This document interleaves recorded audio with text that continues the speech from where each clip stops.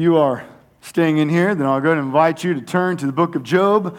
We're in Job 42, and today is the last sermon in the book of Job. Some of you are happy, some of you are not happy. This is the last sermon in the book of Job. One of the things we said in the very beginning as we started this series, it's probably one of the most well-known books in the Bible.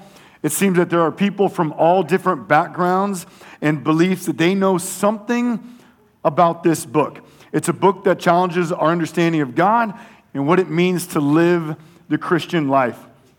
So we titled the series of Job, Trusting God in the Darkness. And as we preach through this book, we've seen Job, a God-fearing man, go through trials. He's lost his health, he's lost his wealth, he's lost his family, his suffering was intense. He truly experienced what could be called the suffering of the dark nights of the soul. And now we come to the end. We're in chapter 42, and we're at the end, and it ends pretty abruptly, and it almost sounds like a fairy tale, and they all lived happily ever after. You can almost just put that at the end. And so as we look at the final text today, what I want to do is make concluding remarks. I want to try to connect themes that we see in the book of Job to all of Scripture. And there's really three main questions that I hope just to have answered today. Number one, what do we learn about Job in the Christian life? Number two, what do we learn about God? Number three, how does the book of Job point us to the gospel of Jesus Christ? So I want us to see those three things, and my hope in doing that is that we would understand that God's grace is abundantly sufficient for us to live the Christian life to the end. The entirety of the Christian life can be lived by God's grace. And so if you have your Bibles, I want to invite you to stand, and we're going to read chapter 42, verses 7 through 17, right to the very end of the book. We stand each week as we read God's word. As a reminder, this word comes to us from God, inspired by God, with his full authority. 42, verse 7. After the Lord had spoken these words to Job, the Lord said to Eliphaz the Temanite, "My anger burns against you and against your two friends, for you have not spoken of me what is right, as my servant Job has. Now therefore take 7 bulls and 7 rams and go to my servant Job and offer up a burnt offering for yourselves. And my servant Job shall pray for you, for I will accept his prayer, not to deal with you according to your folly. For you have not spoken to me what is right, as my servant Job has." So Eliphaz the Temanite and Bildad the Shuhite and Zophar the Naamathite went and did what the Lord had told them, and the Lord accepted Job's prayer. And the Lord restored the fortunes of Job when he had prayed for his friends, and the Lord gave Job twice as much as he had before. Then came to him all his brothers and sisters and all who had known him before, and ate bread with him in his house, and they showed him sympathy and comforted him for all the evil that the Lord had brought upon him. And each of them gave him a piece of money and a ring of gold.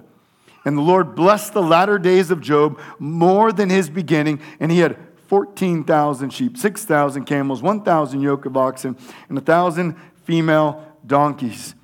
He also had 7 sons and 3 daughters, and he called the name of his first daughter Jemimiah, and the name of his second Keziah, and the name of the third Karen Hapuk. And in all the land there were no women so beautiful as Job's daughters. And their father gave them an inheritance among their brothers. And after this, Job lived 140 years and saw his sons and his sons' sons 4 generations. And Job died an old man and full of days. Let me pray. Father, I thank you for this book, the book of Job. Lord, there is confusing parts, there's mysterious parts, there's tensions that we experience in this book. But God, you give an abundance of grace in this book that we would see you. We would see you in your rule and your power and your grace and your mercy, and how, God, all things exist in and under your rule. And as Job said in 42, no purpose of yours can be thwarted. I pray that we know that and we see that. And Lord, today as we look at this text and kind of the entire book of Job, give us wisdom this morning. Give us grace that we would understand your book. Lord, I thank you for the songs that we have sung that have already just perfectly spoken about the truths that we see in your word. And I pray that those words and this word that we now look at today, that by your grace, God, you would cement into our hearts, that we would know you and love you. In your name, Jesus, amen. You all may be seated. So to answer the first question, what do we learn about Job in the Christian life? That's where we're going to start. And I want us just to see Job is a picture of a true believer. It's important that we know that, so I want to really quick show how is it that we know he's a believer. And so in Job chapter 1, verse 1, so all the way in the very beginning of the book, we read, there was a man in the land of Uz whose name was Job, and that man was blameless and upright, one who feared God and turned away from evil. From the very beginning of the book, Job is said to be a very righteous, God-fearing man. We then see that Job is presented as a priest who regularly offers sacrifices and prays for his family. We then see in chapter 1 that he's presented like a king, and his great wealth is made known. We see what a large family he has. Job is truly a picture of a godly man who experiences the very blessings of God. Now we come to the other end of the book, and what we see, like in Job 42:7, Job is said to be right, and his friends are wrong. Just as we read in the beginning, he's blameless and upright, so he continues to be blameless and upright. In the beginning of the book, he is shown to be like a priest. At the end of the book, he is a priest who intercedes for his friends in prayers that they would be forgiven. And then, like a king, we are told of all of his great riches and the great family in which God has blessed him with. So the very bookends are very, very similar. In chapter 1, verse 8, we are told Job is a servant of God. And now here in verses 7 through 8, 4 times we're told Job is a servant of God. That's a huge title that is given to this man, because the patriarchs and key believers throughout the Old Testament are said to be servants of God, ultimately culminating in the book of Isaiah, where we're told there is a suffering servant, one who will come, pointing us to Jesus Christ, the true servant of God. We are told that it is precisely because of Job's faith that God brings Job up to Satan, that he would go through all of these trials. It's because he's a believer that we have the book of Job. It's because he's a believer, he goes through these trials. And so why is it important that we know that he is a believer? Because Job teaches us very important things about the Christian life. And one thing that I want us to see today is that real faith perseveres. I just want us to see that. It's one of the key truths that were in the book of Job. Real faith perseveres. In the New Testament, the book of James refers to Job. And James says we're to look at Job as an example of steadfast faith. So James, New Testament writer, inspired by the Spirit, looking back on the book of Job, says, let me tell you how to understand this man. Example of steadfast faith. In fact, let me read James chapter 5, verse 11. This is how James says it. Behold, we consider those blessed who remain steadfast. You have heard of the steadfastness of Job, and you have seen the purpose of the Lord, how the Lord is compassionate and merciful. After Job lost his family and his health, his wife advised him, curse God and die. And we talked about probably why she said that and what that looked like back then. But listen to what Job's response is. Job chapter 2, verse 10. But he said to her, you speak as one of the foolish women would speak. Shall we receive good from God, and shall we not receive evil? And just real quick, if you come back here and you look here in Job 42, we see that it is God who is said to have brought all these trials upon Job. Do not miss that. We'll come back to that in a little bit. But God is the one who stands as the authority, the ruler of all the universe, who ultimately brought all these trials upon Job. And we see here in chapter 2, verse 10, shall we receive good from God, and shall we not receive evil? And all this, Job did not sin with his lips. Now, if you've been with us throughout the series, you might say, but wait a minute. You're telling me Job persevered and he was blameless and upright, but didn't he say wrong things? Job didn't always say what is right. After all, last week, Job 42:6, he did repent.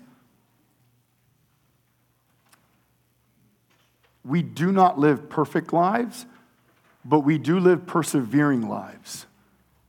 I hope you see that. We do not live perfect lives, but we do live persevering lives. And real faith perseveres, and Job wrestled with God as a believer. And so one thing we need to understand, I want to clarify, when we look at the book of Job is not primarily or even necessarily a book about why there is evil in the world. Although to some degree it speaks about it and there are some implications. Rather, the book of Job tells us why a believer might suffer. It's key to understand that a lot of times we read thinking, this book's going to tell me why there's suffering in the world. No, but it will tell us why a believer might suffer. And it tells us how a believer is to respond to trials and suffering, is that we persevere.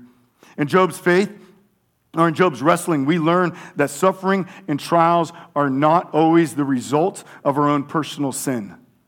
You need to know that. Some of you, I've had strangely many conversations about just trials this morning, whether there's housing issues, whether there's medical issues, whether there are just some emotional things that we're going through. There's a lot of things just in this room that you are going through today. And there are times we go through trials because of our sins. There are times. There are many times as Christians we go through trials and it's not necessarily a direct response to the sin, to any sin that we have done. This is where Job's friends were wrong. They condemned Job because they believed in an impersonal God who dealt with wrongdoings in a mechanical karma-like fashion. They said, Job, you've suffered because of secret sin in your life, and God has exposed it. But that's not why he suffered. The whole point throughout the book is that Job did not suffer because of any personal sin in his life. Now, suffering exposed sin, that's different. We've talked about that in the past. The sufferings he endured were not in response to sin in his life. So why does Job suffer? Job suffered to prove that his faith was real, Satan was wrong, and to display the supreme worth of God. That's why he suffered. His faith was real, Satan is wrong, and the supreme worth of God. Back in chapter 1, Satan said, the only reason Job worships you, God, is because you gave him all of these things. Satan accused Job of believing in a prosperity gospel. Who wouldn't believe in God? If you gave me all of these riches and a large family and perfect health, I'd believe in you too. So what did God do? Why don't we just take all of that away? And let's see what Job does. And how does Job respond? He worships God. He worships God. God is worthy of all worship, whether our bank accounts are full or they're empty, whether we are sick or whether we are healthy. The book of Job is a death blow to the prosperity gospel. It's a death blow to it. The premise of Satan is that we as believers only love God for what he gives us. We want his gifts, but we don't actually want God. And what we see in the book of Job is that when everything is moved, Job says, I want God. Job's faith shined with great brightness and intensity because of his sufferings. And guess what? We will suffer for very similar reasons. I hope you know that. 1 Peter chapter 1, verse 6 and 7. Listen to these words. Peter says, in this rejoice, though now for a little while, if necessary, you have been grieved by various trials, so that the tested genuineness of your faith, more precious than gold that perishes, though it is tested by fire, may be found to result in praise and glory and honor at the revelation of Jesus Christ. Do you see it? We can just rephrase Peter is saying, When your faith is tested, Satan is wrong, your faith is proven right, and God is shown to be worthy of all glory and honor. It's very much what we see in the book of Job. As gold is purified by fire, so our faith is purified by trials. All throughout the New Testament, we are called persevere, persevere, persevere. The entire book of Hebrews, when we were in Hebrews, was persevere, persevere. In fact, we are told so many times that trials are a normal part of the Christian life and that we are to endure them. In 1 Peter chapter 4, verse 12, Peter says, "Beloved, do not be surprised at the fiery trial when it comes upon you to test you as though something strange were happening to you." Do you get that? Don't be surprised. We say we believe in the inerrancy and the authority of God. Inerrancy, there's no errors in God's word. The authority that it is right. And it has the right to speak into all aspects of our life. But if that is true, and we know that, and we read our Bibles, and we read verses like chapter 4, verse 12 of 1 Peter, do not be surprised when you endure fiery trials, then why are we surprised when trials come? If you believe in the inerrancy and the authority of God, then why are we surprised?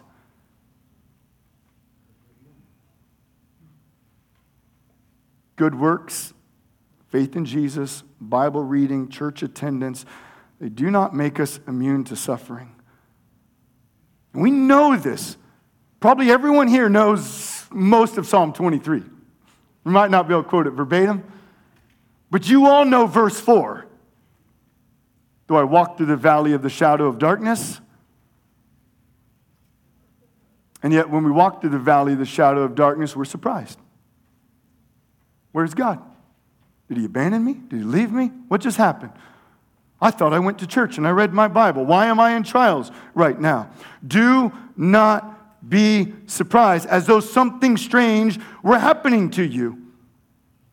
Almost every book in the New Testament speaks of Christians enduring trials. In fact, Jesus says in Luke 9:23, "If anyone would come after me, let him deny himself and take up his cross daily and follow me." You hear those words? Jesus said, take up your cross. I mean, does the Christian life sound like sunshine, puppy dogs, and sunflowers? I mean, he says, take your cross. Follow me. And yet then we're surprised when trials come our way and maybe God's failed us at that time. And in every book, Jesus himself says, take up your cross and follow me. So why are we surprised?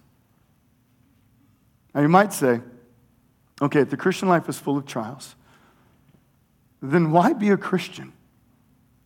I don't want that. Can God really expect us to persevere in trials? I mean, we read the book of Job and we would say things like this. If I was to lose my family, there's no way I'm staying in the faith. If I had to bury 10 children, and you want me to still believe in God, how? How are we to do that? How are we to endure? And that's where we learn many things also in the book of Job about God, and that God's grace is sufficient. I want to read again from James chapter 5. Again, James, inspired in the New Testament, looking back at the book of Job, he tells us how to think about it. And he says in chapter 5, verse 11, "Beloved, behold, we consider those blessed who remain steadfast. You have heard of the steadfastness of Job." So Job is an example of perseverance, of steadfastness. When trials come, we endure. God has not failed us. We endure. "And you have seen the purpose of the Lord, how the Lord is compassionate and merciful." So James looks at the book of Job and says, man, we see compassion and mercy in God in the book of Job. And I want you to think about it. How did Job remain steadfast? How did Job, when he gets to chapter 2, verse 10, and his wife says, "Curse God and die," and some of us would say, yes. And he says, no. How does he do that? How did Job remain steadfast? Was he built different? I mean, you think about it, was he just better than us? Just as the book of Job is not necessarily about all suffering, so neither the book of Job is primarily about Job. You have to know it leads us to God. If you notice, it's after God's speeches. It's at the end of the book. Job has questioned and questioned and questioned, and then God speaks. And his speeches are about his rule and his power and about ostriches and donkeys and lions and birds and the rising of the sun and where he keeps snow and hell and the leviathans and behemoths. It's exactly what we all need to hear, right? And it's at that moment that then Job stops arguing, stops speaking, and he says, I have spoken of things way too wonderfully than that I understand. And he repents of his sins at that moment. When he encounters God, his soul is brought to peace. Job's perseverance has nothing to do with Job and his strength, and everything to do with God's grace. The grace that saves us is the grace that sustains us.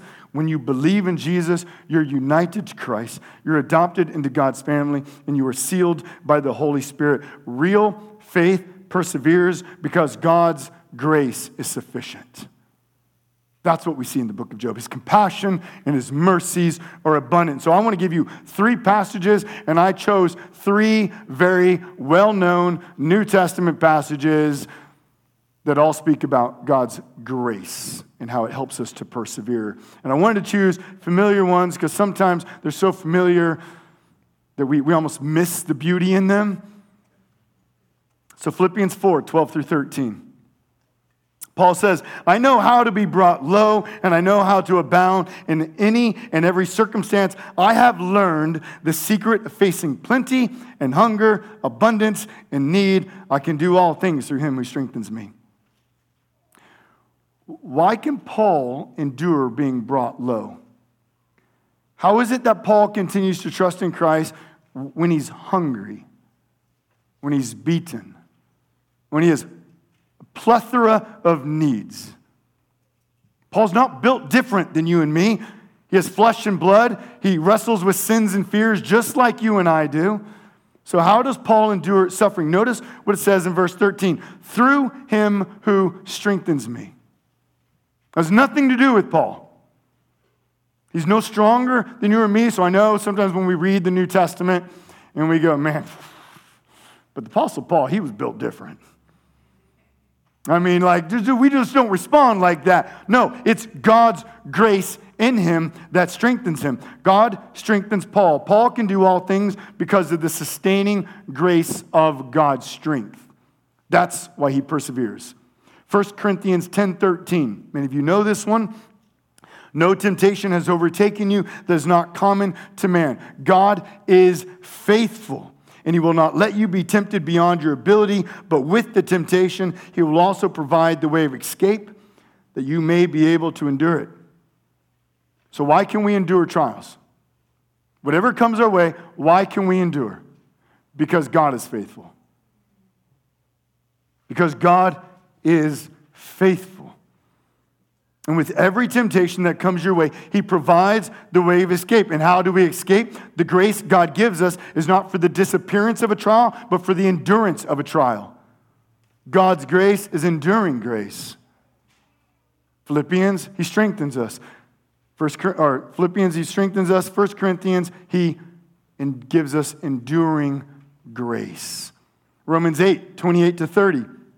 You all know this one. And we know that for those who love God, all things work together for good, for those who are called according to his purpose. For those whom he foreknew, he also predestined to be conformed to the image of his Son, in order that he might be the firstborn among many brothers. And those whom he predestined, he also called. And those whom he called, he also justified. And those whom he justified, he also glorified. So in the book of Job, we learn that God is in control of every aspect of creation. We see that Satan is a dog on a leash.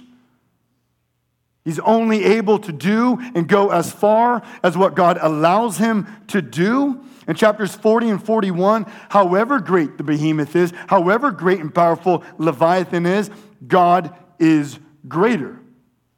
There is nothing outside of God's rule. There's nothing that rivals God's rule, nothing that can overcome God's rule. Or as Job said in Job 42:2, no purpose of God's can be thwarted.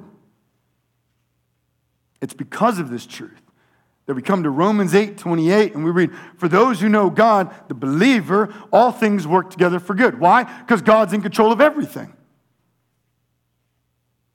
God is in control of everything. If you're a believer, then everything God brings into your life is for your ultimate good. And what is that good? Verse 29, that you would be conformed to the image of Jesus and spend eternity with him in glory. Because God is supremely sovereign and righteous, you can know that if God takes everything from you, your health, your family, your possessions, your friends, your everything, that somehow it's for your eternal joy and good. Now we, like Job, we want to go, how? How is it good? How can God use these evils for good? The Bible doesn't answer all those questions. God did not see fit to answer every question that we have. But what the Bible does is continually reveal to us the goodness, the power, the rule, and the grace of our God so we can confidently trust in him when surrounded by darkness. We're told these truths. He works them for our good. And we see his character all throughout the Bible on how he can do it and why he can do it. But how do all these trials end up for our good? The Bible doesn't actually speak into that. Listen, these verses, what we read in Philippians, Corinthians, and Romans, and we could list a whole bunch more, they do not belong simply on your cute coffee mugs in your cupboards. They belong in your heart. Like you need to know, they belong in your heart. These passages are meant to strengthen your faith. So our faith, like unbending iron. So when we go through trials, we'd be anchored into the very truths of God and we would be unwavering. And if that's going to happen, then we need to know, we need to memorize, and we need to meditate on God's word. The Bible is one of the primary means that God strengthens us, that he gives us grace, that he gives us enduring grace. So the question we need to ask on a regular basis is, am I in the Word? And how can I spend more time in God's Word? It would be foolish for a soldier to enter into battle without proper armor and training. How much more foolish is it to think that we can live the Christian life without the strengthening of God's Word? Just think about that. Many of you are military. Many of you know we go through lots of training all the time. So on that day, when it comes, we're ready. We know what to do. And we're told in the Christian life, trials are coming every day. And so if we're going to respond, if we're going to endure, if we're going to live the obedient Christian life, then we ought to be in God's Word where God is pouring forth grace into our life at every moment. God's Word is an invitation to grace. His Word is a treasure chest of grace. Every time you open it, grace is coming. That's why, notice, every letter of Paul's, grace to you. And when he ends the letter, grace be with you. He's literally saying, when you open up this Bible and when you read these letters that he's writing you, you're receiving grace. And he's saying, when you now put the letter down and you walk away, grace will be with you. God's Word is the primary means in which we constantly receive grace from God. Now I know talking about trials and suffering, enduring grace, gets heavy. I realize that. But Job is heavy. And it's these big, heavy truths that keep us in the faith. But not everything is about trials and not everything is about suffering. In fact, we're told those things come to an end. In fact, in Job 42, they come to an end, right? And it's like they all live happily ever after. Because why? Because hope is coming. Hope comes. Look at verse 10. We're told in verse 10 that God restores to Job all the sufferings or all the blessings that he had prior to suffering. He restores to him. And so 3 things I just want to point out there. Number 1, the blessings came after perseverance. Like, we can't forget the order here. God didn't give Job a bunch of stuff, and then Job cries out, I knew you were good. Like, that's the way we want it. Give me a bunch of stuff, and I will testify to you everywhere that I'm at. God is good. Rather, God gives his speeches. Job is still sitting on the ash heap in sores outside the city, ignored by his friends and family. But he encounters God and he says, God is good. And his soul comes to rest. And it's at that moment that then God begins to reverse his situation and God blesses him. Job didn't earn these rewards. They're grace. Just remember, James 5:11. God gives mercies and he gives compassion. Not only does God's grace sustain Job, but it continues to be with Job even after the trials. The grace that saves us, strengthens us, and also blesses us. Number 2, you have to see suffering is the journey, it's not the destination. It's the journey, not the destination. God's goal and purpose in our salvation is not that we would suffer for all of eternity. Do you know that? Sometimes we think that. Sometimes we get fixated on that. But Job is given, but the suffering and trials are limited to this life. If you remember Job 38, do you remember what God said about the sun? The rising of the sun and the setting of the sun is a regular reminder that one day all darkness, all sin, all trials, and all suffering and all evil will be shaken out of this world. So every day the sun rises, you're reminded that evil is coming to an end. Hope is coming. Number 3, we see that blessings are extravagant. In verse 10, Job was given twice as much as he had before. His riches are so great that he gives his daughters an inheritance. In the beginning, we see that Job was a wealthy man, possibly the greatest, wealthiest man in all the world. It's almost as if he's like Elon Musk and now his bank account doubled. He just has a whole lot more. It's just extravagant, extravagant, extravagant riches. Now, I think there's a lot of reasons we have Job 42 and it's given to us the way it is. I don't think that the blessings in Job are meant to be seen as merely physical riches. I think they speak of the more extravagant blessings and grace that God will bestow upon us for all of eternity. I think they show us that Job's justified. That God has been with Job, and Job is a believer. So there is a physical picture, because if Job had died at that moment, we wouldn't know. So the blessings come on earth so that we get to see God's extravagant riches given to the believer. But I think they're more connected to eternity than necessarily here on earth. After all, this is what Ephesians 2:7 says, just in case you forgot. This is one of my favorite verses, so it's important that you know that. It'll be a test. But Ephesians 2:7, it says that in the coming ages, he might show the immeasurable riches of his grace in kindness toward us in Christ Jesus. So what this verse says is, for all of eternity, God promises to satisfy you with unending grace. All of eternity, grace never, ever stops coming into your life. Another way to say that is what Romans 8:16 and 17 says. Notice this. We're not even going to, I encourage you to come back and think about this passage more, but just notice what it says.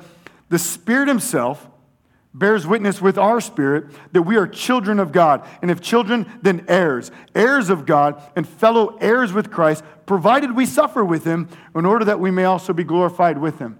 Now, we could say a lot about what it says, suffering and everything, but notice what it says. If you have believed in Jesus, then you're an heir with Christ. All that Christ has, he shares with you. His riches, his mercies, his rule, his power, and his authority, all his possessions, everything is yours in Christ. Because all that the Father has is the Son's, and that we are now heirs with Christ. All that the Father has belongs to Jesus and the church. No one will ever get to heaven and to say it wasn't worth it. No one's going to get to heaven and say, my sufferings outweigh God's riches. In fact, in light of all the extravagant riches that God promises to pour on us in Christ, Paul refers in Corinthians to the trials in this life as light and momentary afflictions. Now, just to remind you, Paul was beaten, he was stoned, he was afflicted. About everything that can happen to someone he went through, and he says, light and momentary, compared to the unsurpassing riches of Christ that are ours. So know this, Jesus is coming, and when he comes, Revelation 21:4, every tear will be wiped away. Every tear. And you will sit with him on his throne with unending joy. Isn't that amazing? That's the hope of the Christian life. Trials now, hope then. Absolute joy with God in heaven. So we've seen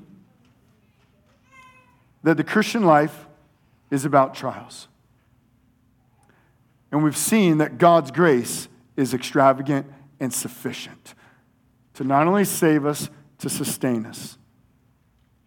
But how does this book point us to the gospel? How does this book show us our need for Jesus? Now, there's many ways we could show this, but what I want to show is that Job is a pattern of our Savior. So he's a picture for a believer, but he's a pattern of our Savior. The life of Job only makes sense as it points to a far greater and righteous man. I want you to think about this. Job prepares us for and points us to Jesus. The book of Job begins with again, describing Job's righteousness and his great wealth. He loses everything, and at the end of the book, he's in a sense glorified, right? It begins in glory. We go through this great trial and suffering, and then it ends in glory. So we have glory, suffering, glory. That's the pattern in the book of Job. Let me read to you Philippians 2, 6 through 11. See if you can see the pattern. Verse 6, talking about Jesus. Jesus, who though he was in the form of God, did not count equality with God to be grasped. But he emptied himself by taking the form of a servant, being born in the likeness of men, and being found in human form. He humbled himself by becoming obedient to the point of death, even death on a cross. Therefore, God has highly bestowed on him, exalted him, and bestowed on him the name that is above every name, so that at the name of Jesus every knee should bow in heaven and on earth and under the earth, and every tongue confess that Jesus Christ is Lord, to the glory of God the Father. Do you see the pattern? Jesus begins in glory. That's what he emptied himself. So he's in glory, then he empties himself, and he comes into earth as a man. So in a sense, he sets aside his glory. He comes and he humbles himself to the point of death. And what kind of death? Death on a cross. So intense suffering. And then what does verse 9 says? What happens after his intense suffering? Therefore, God has highly exalted him and bestowed on him the name that is above every name. So it goes from glory to intense suffering to what? To glory. You see, Job is hard to read, because when we read about him, we see a man who suffered not because of his own sin. He's this righteous, suffering person. And like Job, when we suffer, we want to cry out, how is this fair? Why? But where Job is silent, the gospel speaks loud and clear. You see, Jesus is far more righteous than Job. And he suffered not because of his sins, but because of your sins and my sin. And it's only through his suffering that we are forgiven and that we can have a relationship with God. Suffering is the very special means in which God uses to accomplish grand purposes like our salvation, the testifying of his beauty and glory, and the glorifying of Jesus and all who believe in him.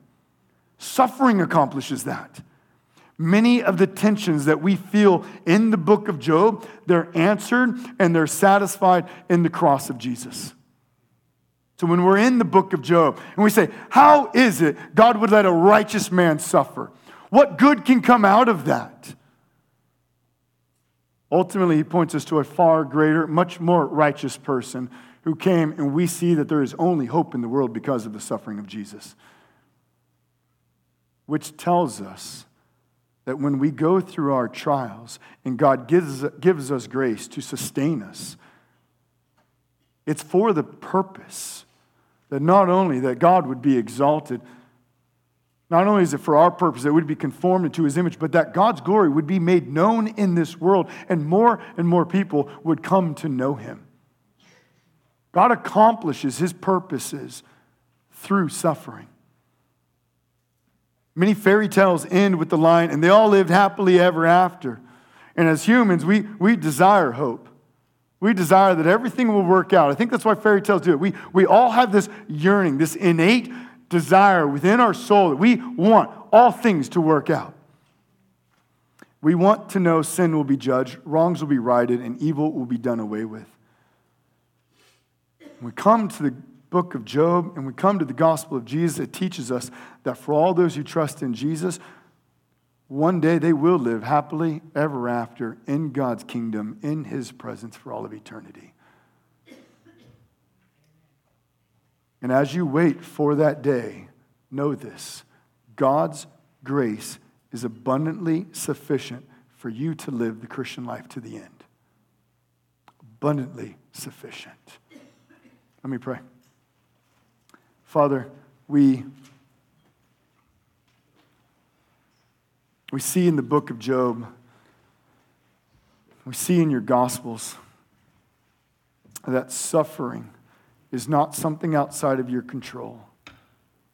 And that while you understand the ins and outs of it perfectly, we do not. And yet in your word, we see your power, your might, your supremacy, your rule, your grace, your mercies. And we are told over and over, and we are given pictures and stories over and over throughout your word of how you use suffering to accomplish grand purposes. And so, Father, I pray that we would know these truths so that when trials come in our way, we would not think that you have abandoned us, but that we would know your presence is with us, strengthening us, enduring us, satisfying us, that we would run the race and you would be glorified as our heart, as our faith is purified and we are made more into your image, so that not only we, but others would know you and love you, God. God, I pray that we would be a church that knows your word and loves your word, and we'd be in your word, so constantly we would be receiving the very grace that you promise us. So we'd be prepared and equipped to endure the trials that you bring, knowing they're not your wrath and vengeance upon us, rather like a good father, you discipline us, that there would be a harvest of righteousness that would come. And Lord, I pray that where there is mystery and where we do not understand how and why, that your grace and your character would give us peace in our heart and our soul, that we would rest in you, that we'd be reminded of the truth of the gospel, that your Son Jesus, through suffering, has conquered sin, conquered death, and conquered Satan, and has provided hope for all the world. And that we know that you are using the trials in this world and in our life to accomplish your purposes. God, give us grace. May we run the race that you have given us. In your name, Jesus, amen.